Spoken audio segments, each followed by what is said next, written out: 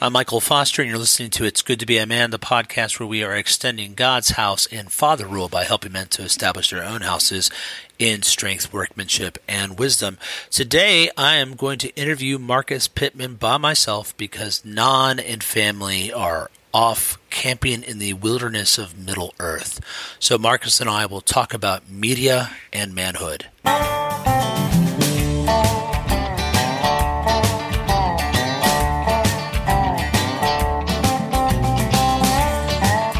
Marcus, thanks for being on the podcast. Kind of been in the same circles for a long time because I've been involved in abolitionism or trying to end abortion, mostly on the personhood movement side of things.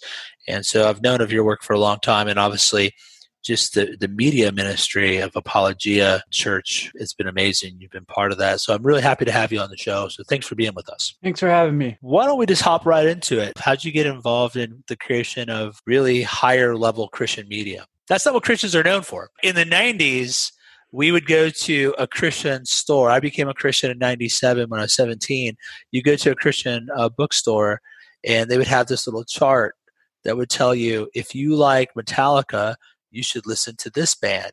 And you would listen to the band, and you're like, it's kind of like Metallica, but it was always not quite as good. And I always thought that Christian media, movies, music were just a bad Xerox copy of the real stuff. So seeing people create quality stuff is not very common. So how'd you get involved in that? Yeah, I think it's interesting you called it higher level Christian media because it's mainly only YouTube videos. And so most of the world would not see YouTube media as higher level media.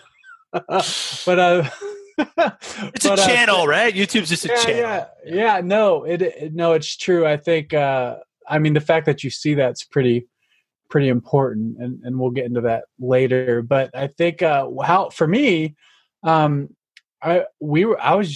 actually got fired. I was at Wretched. I moved all the way down to work for Wretched, and I got fired after 3 weeks. And did you get fired because you're like, no, I never stole a toothpick? No, it was just because I wasn't good. It was because I wasn't good. All right. And so I had a lot to learn. I thought, I got the job really miraculously. I still don't know how I got it. I really didn't know what I was doing. And then I went down there. I really wasn't that good. And I was like, well, I have a lease on a apartment now, so I have to get a job. And so I had the cell phone company I worked for just transfer me instead of quitting. Wait, you were a Seasaki employee, weren't you? A Seasaki? Did you work for Cellular Sales? I did work for Cellular Sales, yes. So did I. So did I. Yeah, so I was in Virginia Beach, and then they transferred me to Georgia. Right. And then I just hated it. And I was like, well, I got to figure out if I'm going to be selling cell phones all my life or I'm going to be doing video production. And so I bought a camera, and I just started making my own stuff, and moved in with the Chocolate Knox. And that's sort of how I really got into it. We were just making stuff outside on the deck, making videos and just playing around and having fun. Nothing mattered. So we were just making stuff like nothing mattered because it didn't.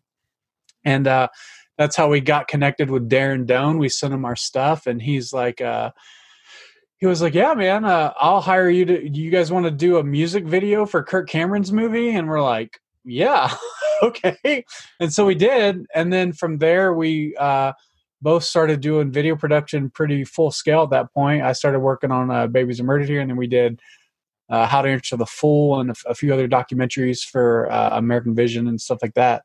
And then that's sort of how everything sort of got me to Apologia. And then during that time, I was working on Babies Are Murdered Here. And that movie got out. Jeff saw it and then got to speaking to Jeff, and moved out to Phoenix, and we built Apologia Studios. And that's sort of how Apologia Studios came to be. And then now I'm working on Lore. So. Wow. That's crazy. So John Speed then was your connection to Jeff. Is that how, or just they were just in the same world? I think American Vision was probably. I think Jeff had his eyes on American Vision, and was in connection with people from American Vision.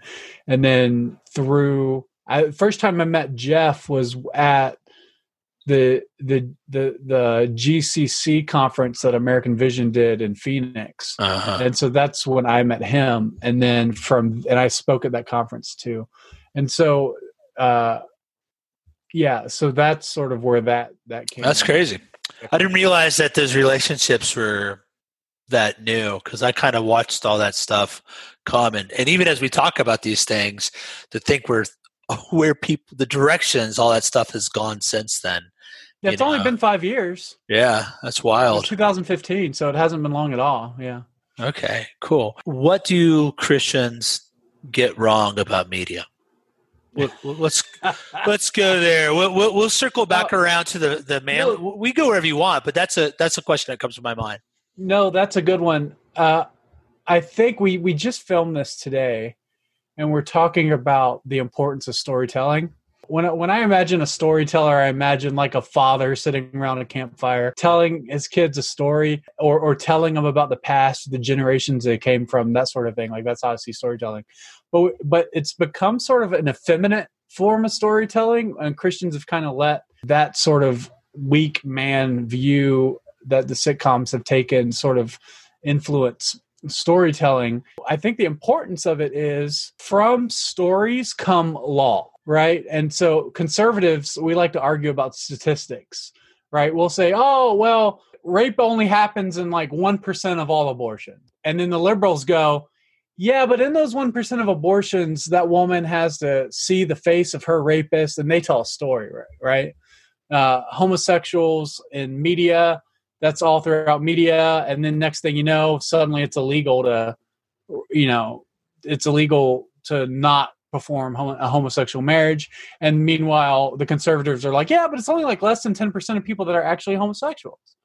And so like, conservatives are statistic based, but liberals understand from story comes law.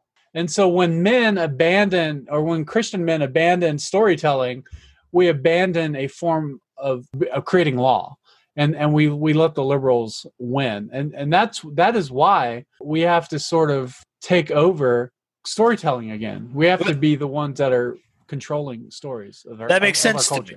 Yeah, that totally makes sense to me, because I did a podcast on this that is rebranded and will roll out in a couple of weeks on our main podcast, talking about why people are into LARPing, why people are into live action role playing. And my argument was, the reason we're into live action role playing is because no one knows their place in the society anymore, because society's has the main story is a bad story, right? And so this is why people benefit so much from guys like C.S. Lewis or Tolkien. When they're talking about myth, this is what they're talking about. They're talking about these grand narratives, these great ideas that really all are derivatives or echoing a story of Scripture, gospel, right? And so it makes sense to me, because right now we're writing our book. We turned in some of our chapters to Canon this morning, and part of what we've been doing in our book on masculinity, I think, is a little different when I look at other people's books, is that ours is very narratively driven, and not like through stories like, let me tell you about John and how he learned to be a man. It's really the big ideas, the big threads of Scripture that we want people to get in their head, because once they start to think that way, that it becomes a frame of reference, a mindset, a lot of other things start to fall in place. Like, if that's true, if God made man to be a conqueror, if God made man to have a woman to help him, therefore this is how you should live, which is like the law you're talking about. So that makes a lot of sense to me. Well, God gave us the law through story. It's not just God gave us laws. He said, here's the laws, but the laws were given in the context of a narrative that was happening during that time. So even the laws that God gives is through story, right? So we see, Moses was up on the hill, and then he comes down and they're burning a calf, and he throws the tablets down, and then he gets another tablet, right? So the law that we receive is through the story and the narrative that we have. And so when we say, well, we're not going to pay much mind to stories, well, we've given up the ability to have any influence over the law. I mean, you can see this through like universal health care, right? Liberals come in and they say, well, here's so-and-so Smith, and he had cancer after he lost his job and it bankrupted him, and now he's living out on the street, or all this, right? And then conservatives come in and they go, well, yeah, but let's look at how much this is going to cost. Yeah. Right? So it's always facts and stories. Even if the stories are wrong, their stories are wrong. Some of them are lies. The stories are lies.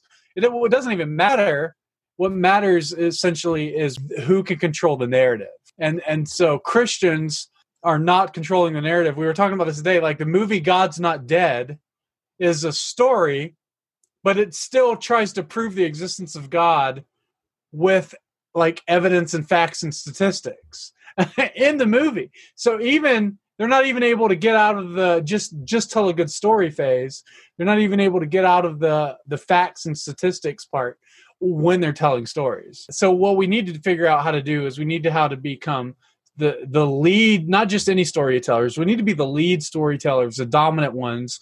That Christians need to be the ones that control all the storytelling narratives in our culture, because we're not going to win any sort of political war. We're not going to end abortion on stats.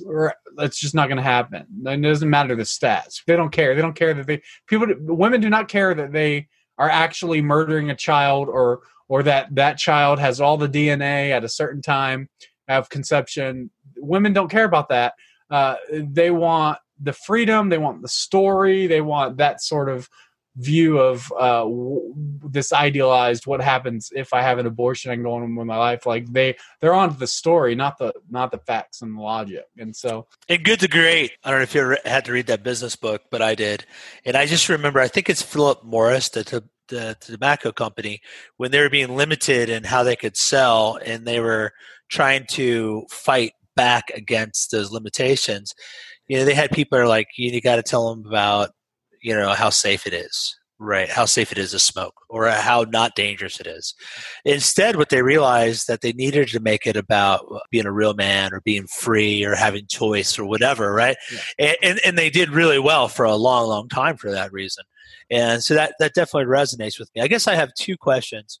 Why is it that Christians gave up story? Why have they put that aside? It seems like they're just adopting the mindset of naturalists, right? They're reacting to the raw side of that sort of philosophical naturalism, or what? Yeah, I think it's pietism.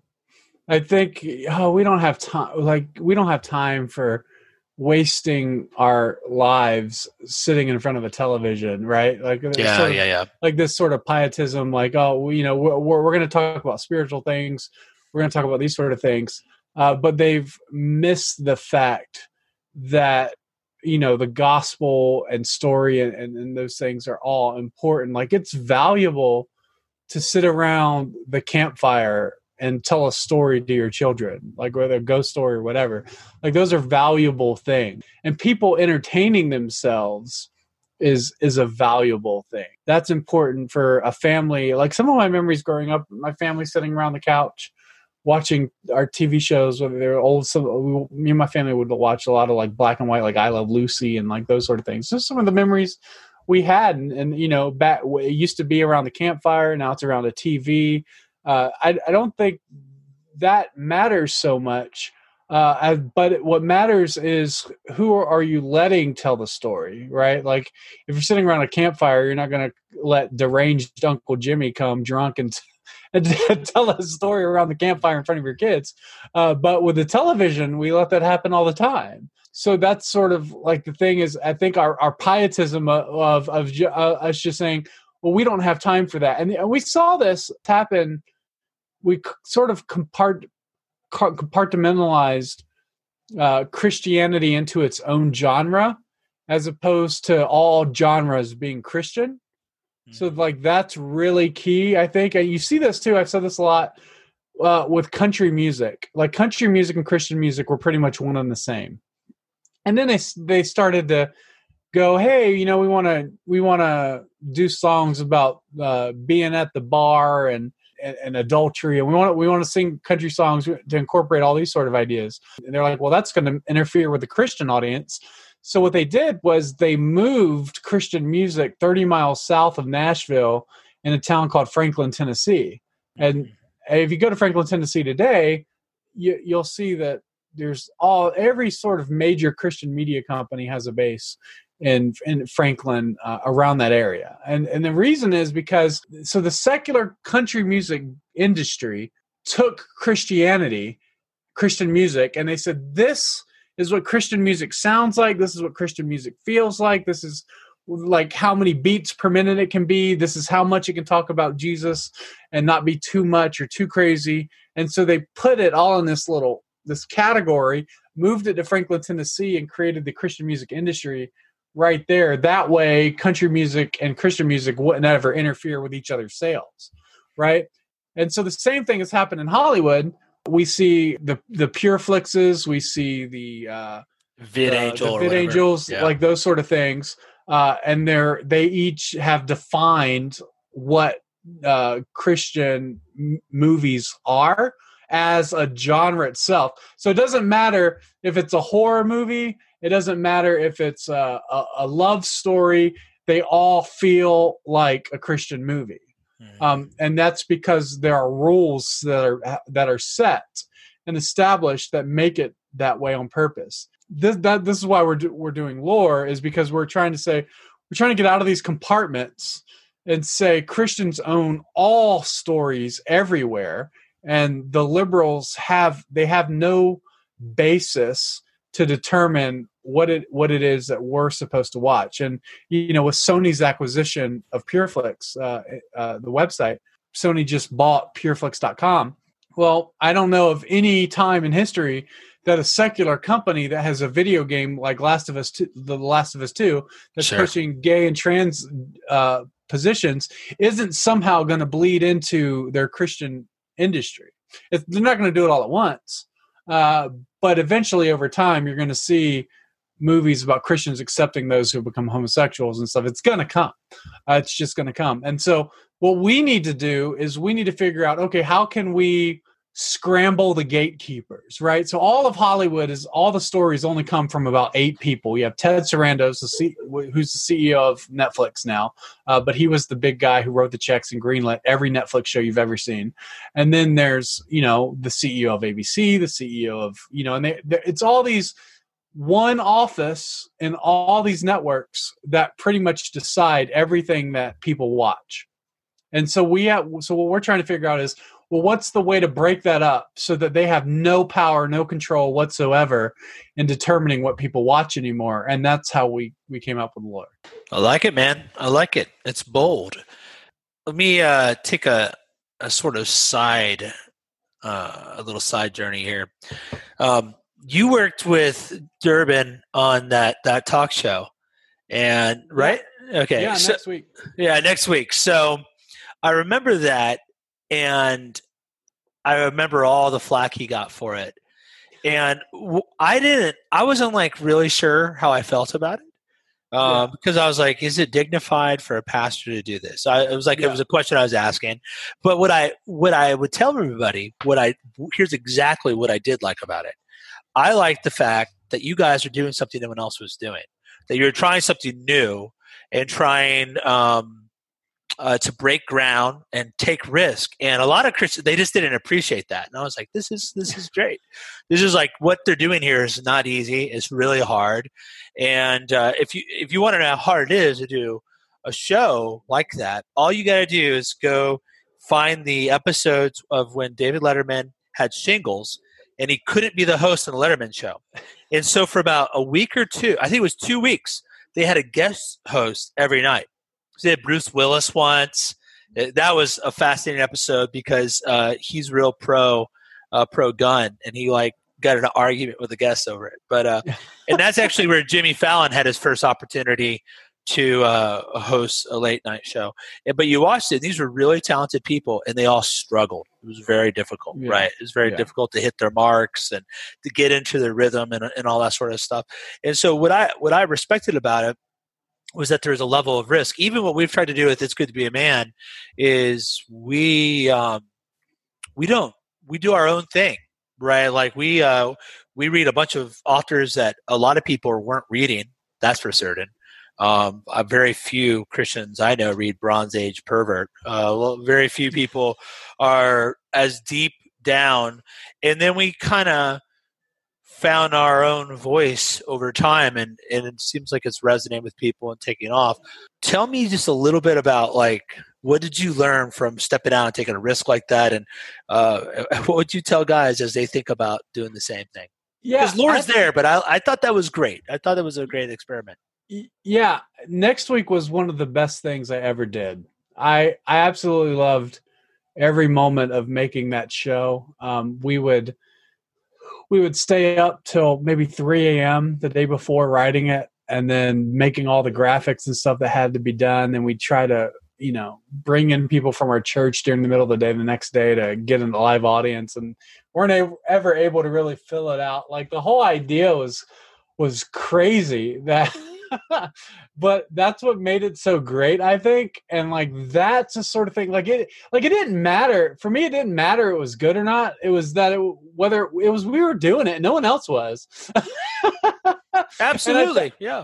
And it's like, if the haters hate it, then at least they're commenting and upping our engagement. That was kind of how it was.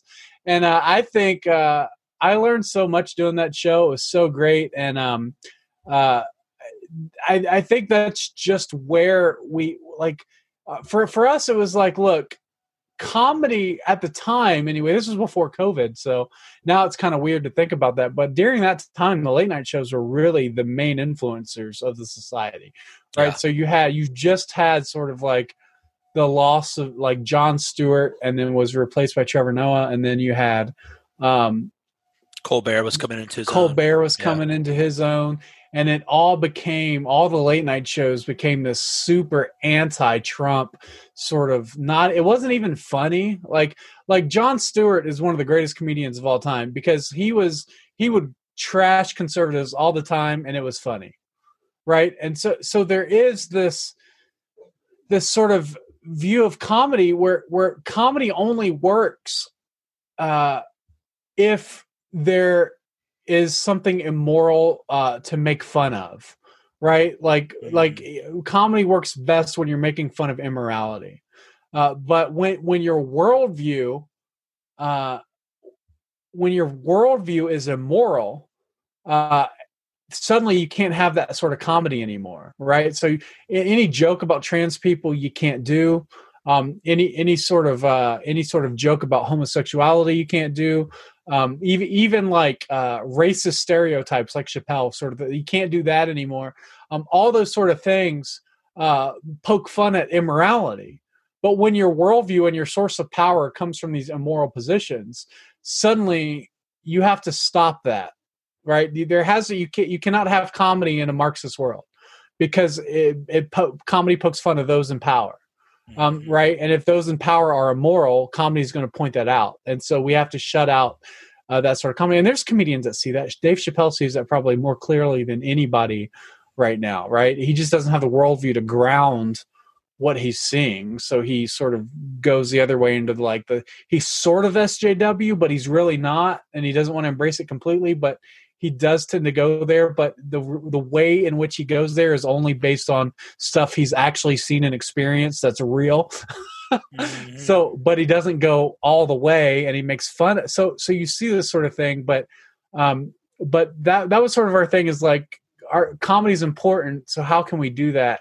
And that's what we did, man. We just let's just do something crazy, and if it fails, hopefully it'll inspire other people to do something. At least push Christian media, at least we'll inch it forward a little bit. That was the hope and the goal. And then I think honestly, even today, I think Next Week was probably one of the most viewed shows that Apologia ever did. We had Ben Shapiro on there. We had all sorts of guests. It was really a great platform. That's crazy. Yeah, that's great. Do you know how many feminists it takes to change a light bulb? How many? It's not funny. That's a great joke. That's a great joke. That's the best. Anyway, to your point earlier, yeah, I liked it. I like risk takers. Taking risk is manly, and I think men that have grown up coddled don't take risk. But in particular, in this Christian culture where all purity is very external, it's just the outside of the cup, right? And that if you mess up, if you say a cuss word or stumble some way, these people, you want to talk about cancel culture. Evangelicals will rip you and shred you and say you're the worst person ever. So I think a lot of guys aren't. I mean, that's why we have to not only take ground when it comes to the pagan culture, but we have to realize that the evangelical culture right now is part of that pagan culture. More or less, it's of the same. It's of the same ilk, and so like you have to like come to the point like where I'm at. Like, I don't want a seat at your table. I will build the table or take your table. Like I'm not here to like get your. Not that I don't like. It's not that I'm defined by them. I don't care. I know that they're corrupt, and I don't really want the approval of corrupt people. And I think that's like these guys won't take risks right now because evangelical culture, Paul Maxwell said it was beta culture. It's not. It's Karen culture. Like evangelical, that's what it is so much. And so you guys doing that is the sort of stuff I'd like to see more. Let's talk about lore. This is a bigger risk. You want to talk about, I saw when you put it out there, I was like, what is this? Like you had the mystery going on. What is lore? That's not how you spell that word. But then I saw that it was a streaming thing, and I was like, well, this is very interesting. Like, it's one thing to start up like a sort of podcast app or whatever, but video streaming. So what do you hope to do with this? And then why video? Why video as a medium? Yeah, well, video is the medium in which our society communicates, right? So just like, why books? Why books as a medium? Well, that's the way in which people communicate. Video is probably more so nowadays because of how easily accessible it's become to produce in a time where it wasn't. I mean, when you had to have cameras and you had to buy film and then you had to cut the film with scissors in order to edit and stuff like that, it wasn't a very easily accessible medium. But now, there's movies on Netflix that have been made with iPhones, right? So everybody has access. Right? Yeah, everybody has access to something in which they can make a high-end movie if they just have really the creativity. The problem is when it comes to the Christian film industries and the secular film industries, they're not going to want you to really tell stories in the way a Christian should tell stories. The Christian filmmakers are going to try to make sin out to be weak, and then the secular film industries are either going to present sin in an immoral way, right? Like nudity and stuff like that. So there's this sort of like balance of like, well, we can't speak of sin truthfully anywhere.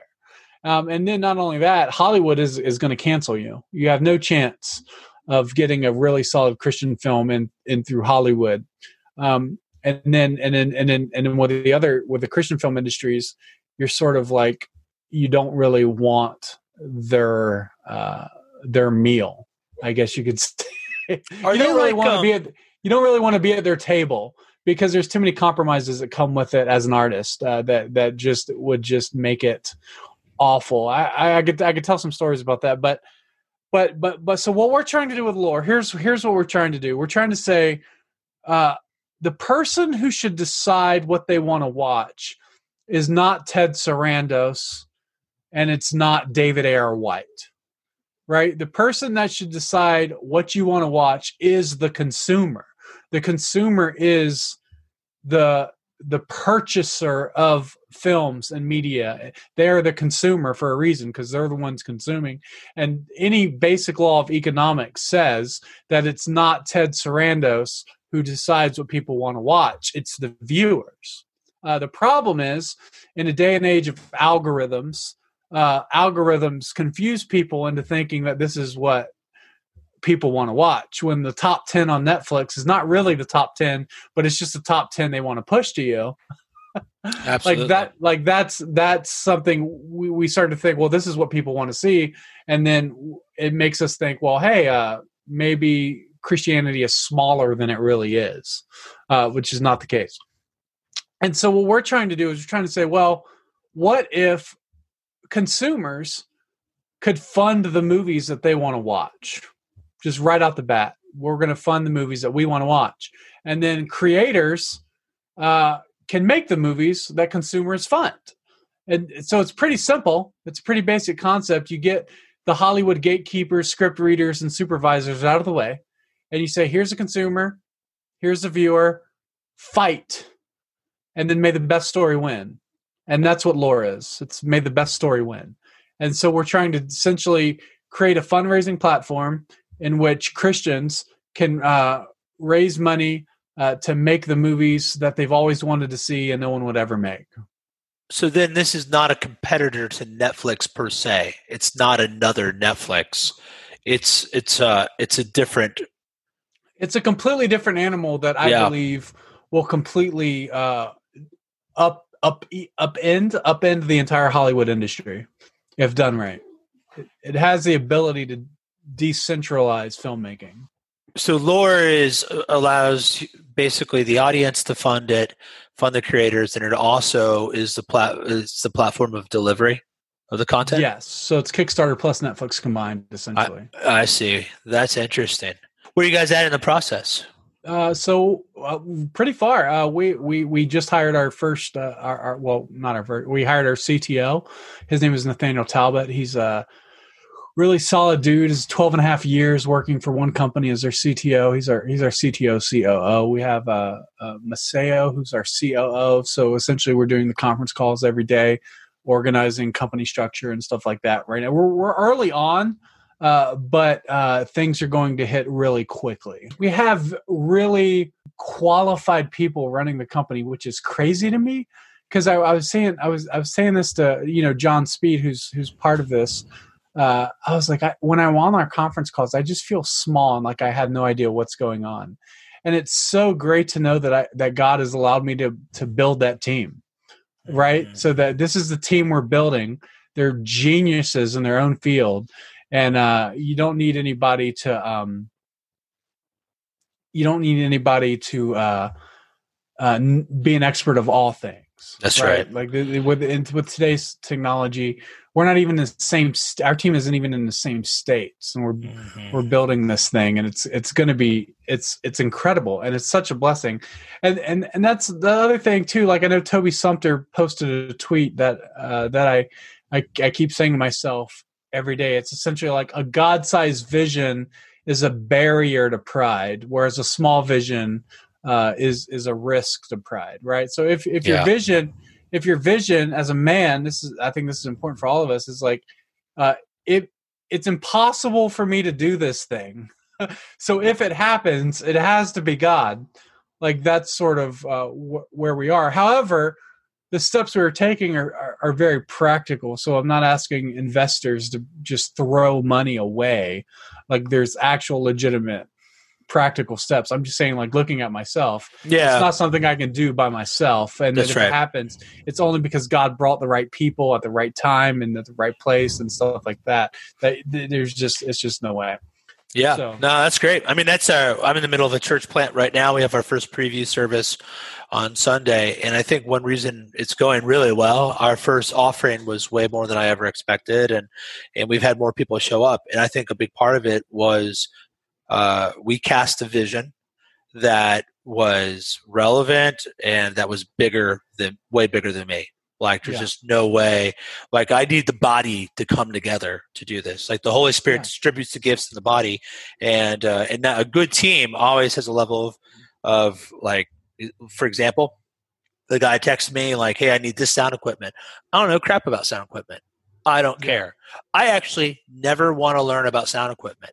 If someone would teach me, I would say that's okay. Even if I had the time to learn, I still That's exactly right, man.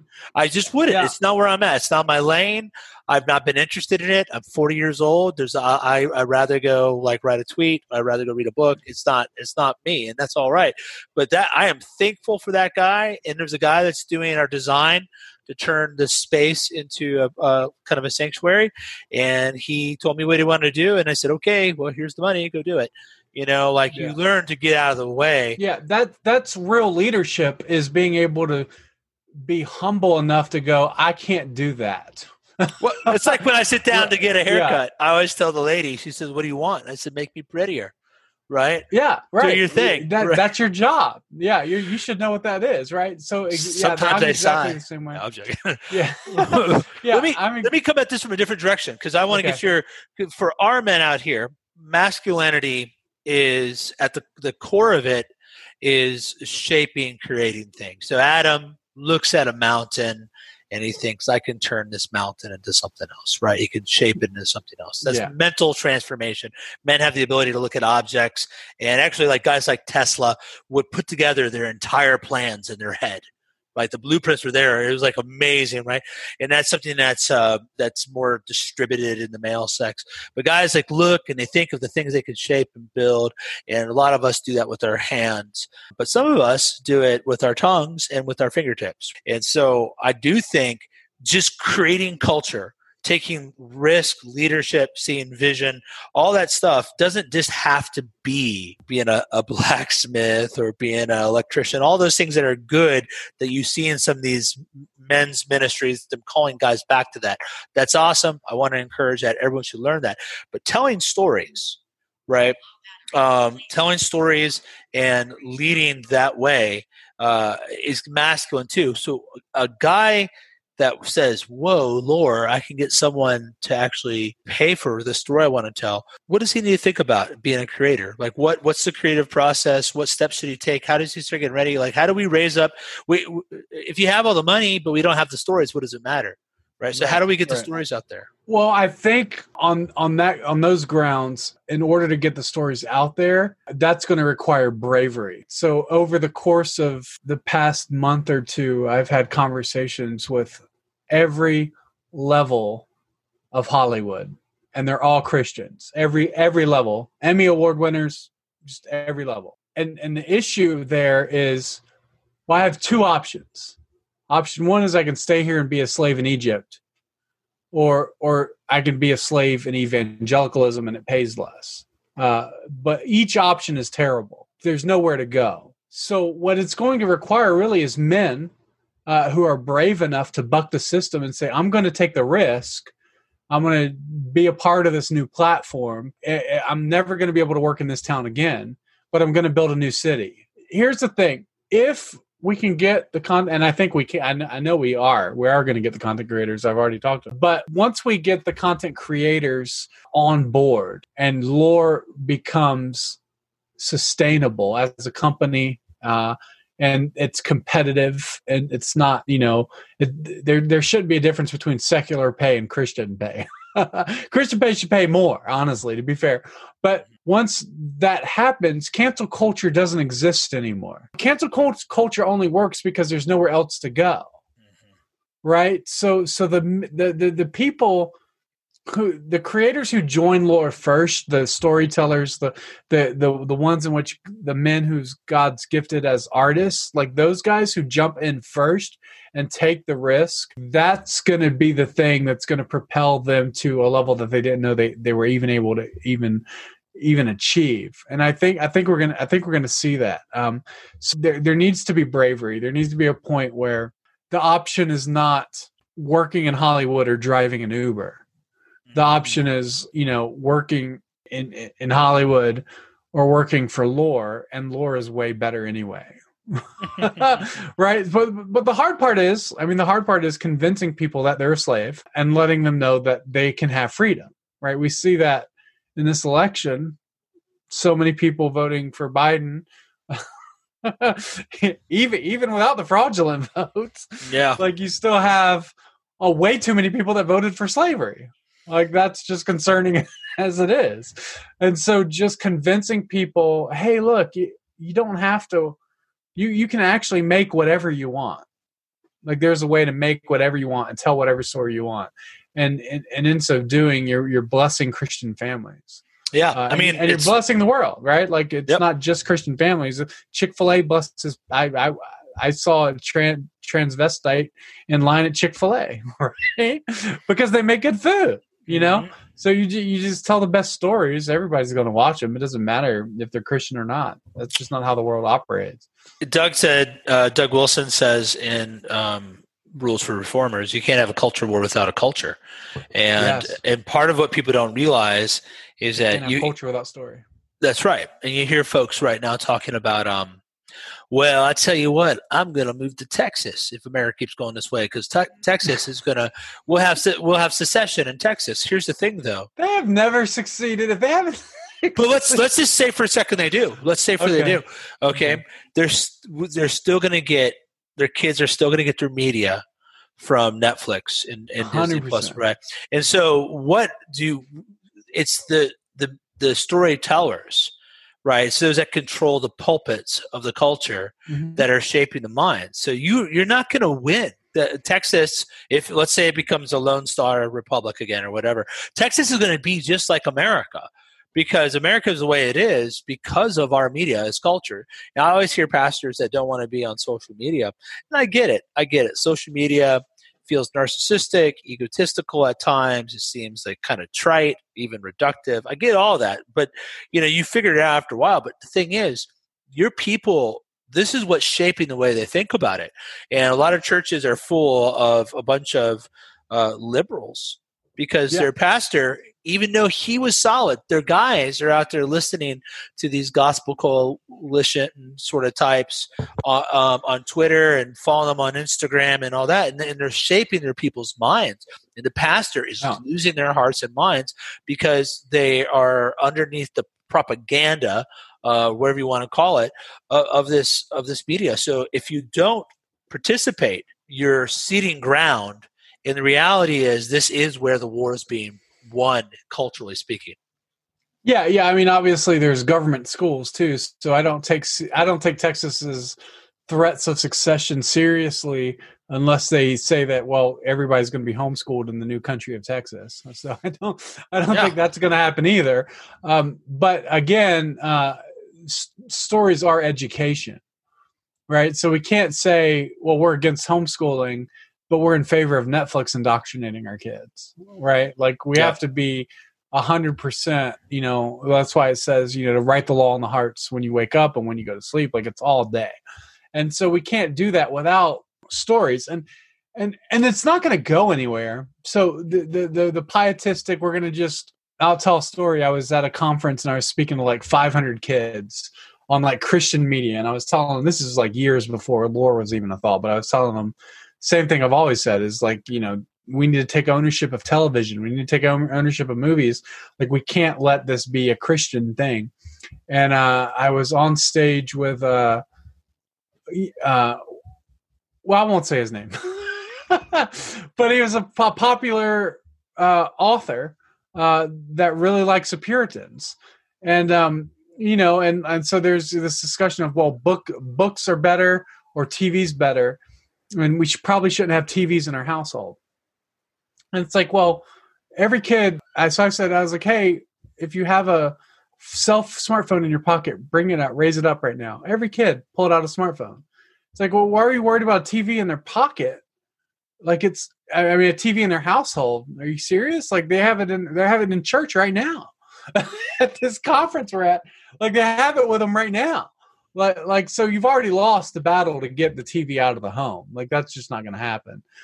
So the question is not, how do we get the TV out of the home? The question is, how do we become the thing that those kids want to watch on their TV, that the parent can be like, yeah, dude, watch that all the time.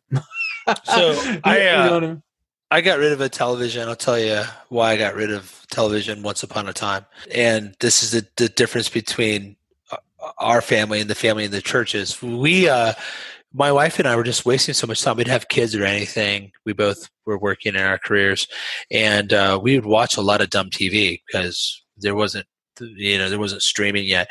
And one night, instead of like talking and praying or doing anything other than like just bugging out, we watched Average Joe 2, Average Joe in Hawaii. That's where an average looking guy like dates beautiful women or whatever. And I was That's a real show? It was, dude. You go YouTube that bad boy, Average Joe 2. Yeah. So it's not even Average Joe 1. It's like the next one. It's just like a parody of The Bachelor? No, they played it straight. It was like they did. It's so I'm like, our marriage is kind of having problems at the time. So I get rid of the TV. We just buy a radio and all this stuff. And I tell my friend, he's like, "Oh, that's so good. You got rid of the TV." I said, "Brother, the fact that we got rid of the TV is a great failure. I had to remove the TV from my living room because we lacked self-discipline, right? Mm-hmm. Like this was not a victory, right? It's not the Hell-O-Vision, it's not cinema. That's exactly right. This is a failure, and we had to correct it. Like, so sometimes I'm not anti-gaming, but gaming right now is a huge danger to young men's masculinity. And it's not, there's most weeks I play a game by myself or with one of my kids, most weeks. Sometimes I'm too busy and I don't. But I'm not against it, but it's a real danger. And so is there dangers associated with screens and stuff? Yeah, but it's not going anywhere. It's not. What do people think's happening? Do they really think there's going to be a EMP that's going to throw us back into the dark ages? Sometimes I think and then the reality, and so we try not to go down get too deep on eschatology on It's Good to Be a Man due to the diversity of our audience. But Don and I are of the same ilk of you. Right. Got it. So when we look at it, we're like, this seems like a net blessing to me. Like more people are hearing the gospel. I can reach. Could you imagine? And I'm sure those people existed, where they're like, "Oh, the printing press. We need to really get rid of that because there's so many books. Well, porn, right? So much time. Yeah, people. What? More porn, more witchcraft, more evil ideas. The Quran, the printing press did all that. They did all that. That's exactly right. But the printing press is still around 500 years later, so it's not going to go anywhere, right? Yep. And so the television isn't going to go anywhere. I firmly believe that Christians are going to gain more power and control over it as time goes on. And like you said, like eschatology, we can stay away from that. But ultimately, I do believe that there is 100% going to be this period where we see Christianity just becoming the storytellers again, and not just the occasional C.S. Lewis or the occasional Tolkien. Like really, like we're running the show.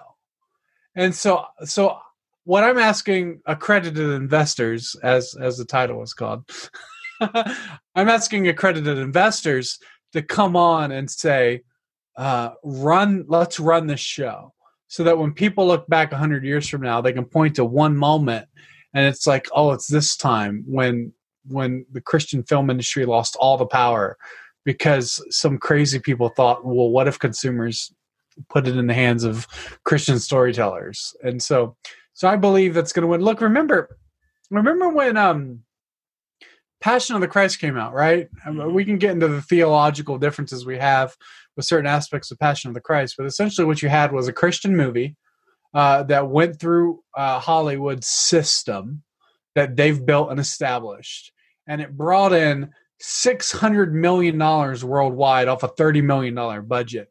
And that scared, sorry if I said it, but it scared the hell out of people.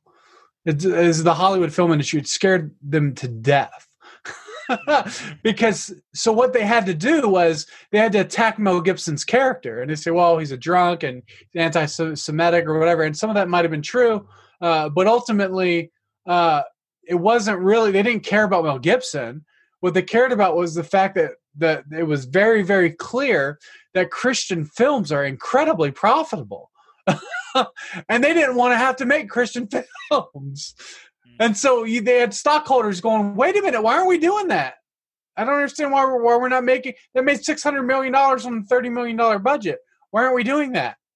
Why are you getting $500 million on a $250 million Marvel budget? I don't understand. I'd much rather have the $30 million budget and the $600 million film. Yeah, it's gross profit margin. It's a pretty simple thing here. Yeah, and they go, well, Mel Gibson is crazy, insane, and then, but what they did was they said, if you guys try to do that, we're going to ruin you. So stay out of your lane. That's exactly what they did with The Passion of the Christ. And so ever since then, we haven't really seen anything other than like a joke Noah film that they were like, oh, we'll show them, we'll give them their occasional big budget Christian film every 4 or 5 years or whatever, and it's crap. But I think, imagine Christians doing television series that are $1 million an episode. Like, I mean, look, here's the thing. When you watch a story on Netflix and there's a homosexual or a trans character that just enters the scene and you're like, well, this is weird and I'm not really into the show anymore. It's not necessarily because you're a Christian. It's more because you're an image bearer, and that's just not, those stories just don't align with your nature. Yep. But then when you watch The Mandalorian and you're like, here's a father protecting his adoptive son, you're like, why is this story so great, so incredible? These people are so geniuses. Jon Favreau is a genius. He's not a genius. It's just a father-son story, and that just doesn't exist in our culture. And we're just like so thirsty for that sort of thing. So this is the thing. This is my crazy radical belief, okay? My crazy radical belief is that Christian stories are better stories, and because they're better stories, they're more profitable stories. Like, because good things are profitable. Yeah. Yeah. I know that's radical, but there's a reason why Coca-Cola is profitable. It's because it's good. Yeah. Right? There's a reason why people can sell a bottle of whiskey for $1,000 a bottle. It's because it's good.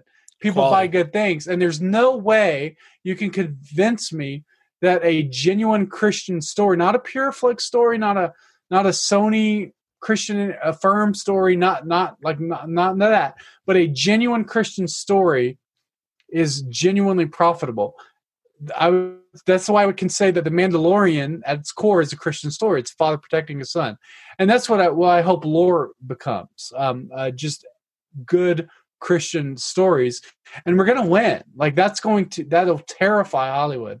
And there's going to be a lot of fights that come as a result of that that are going to be pretty fun. But we're ready because we really don't care. It sounds great. Fights. Yeah, man. So where can people find out more about you, find out more about Lore? Yes. So if you in general, you can go to lore.tv. That's LOOR.tv.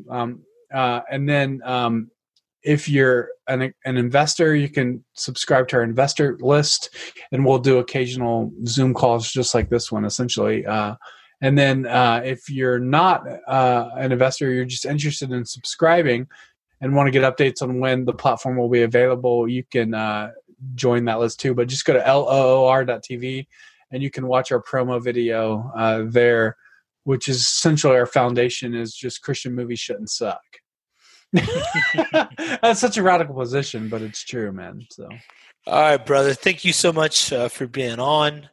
Until next time, be on the alert, stand firm in the faith, act like men, be strong, let all that you do be done in love.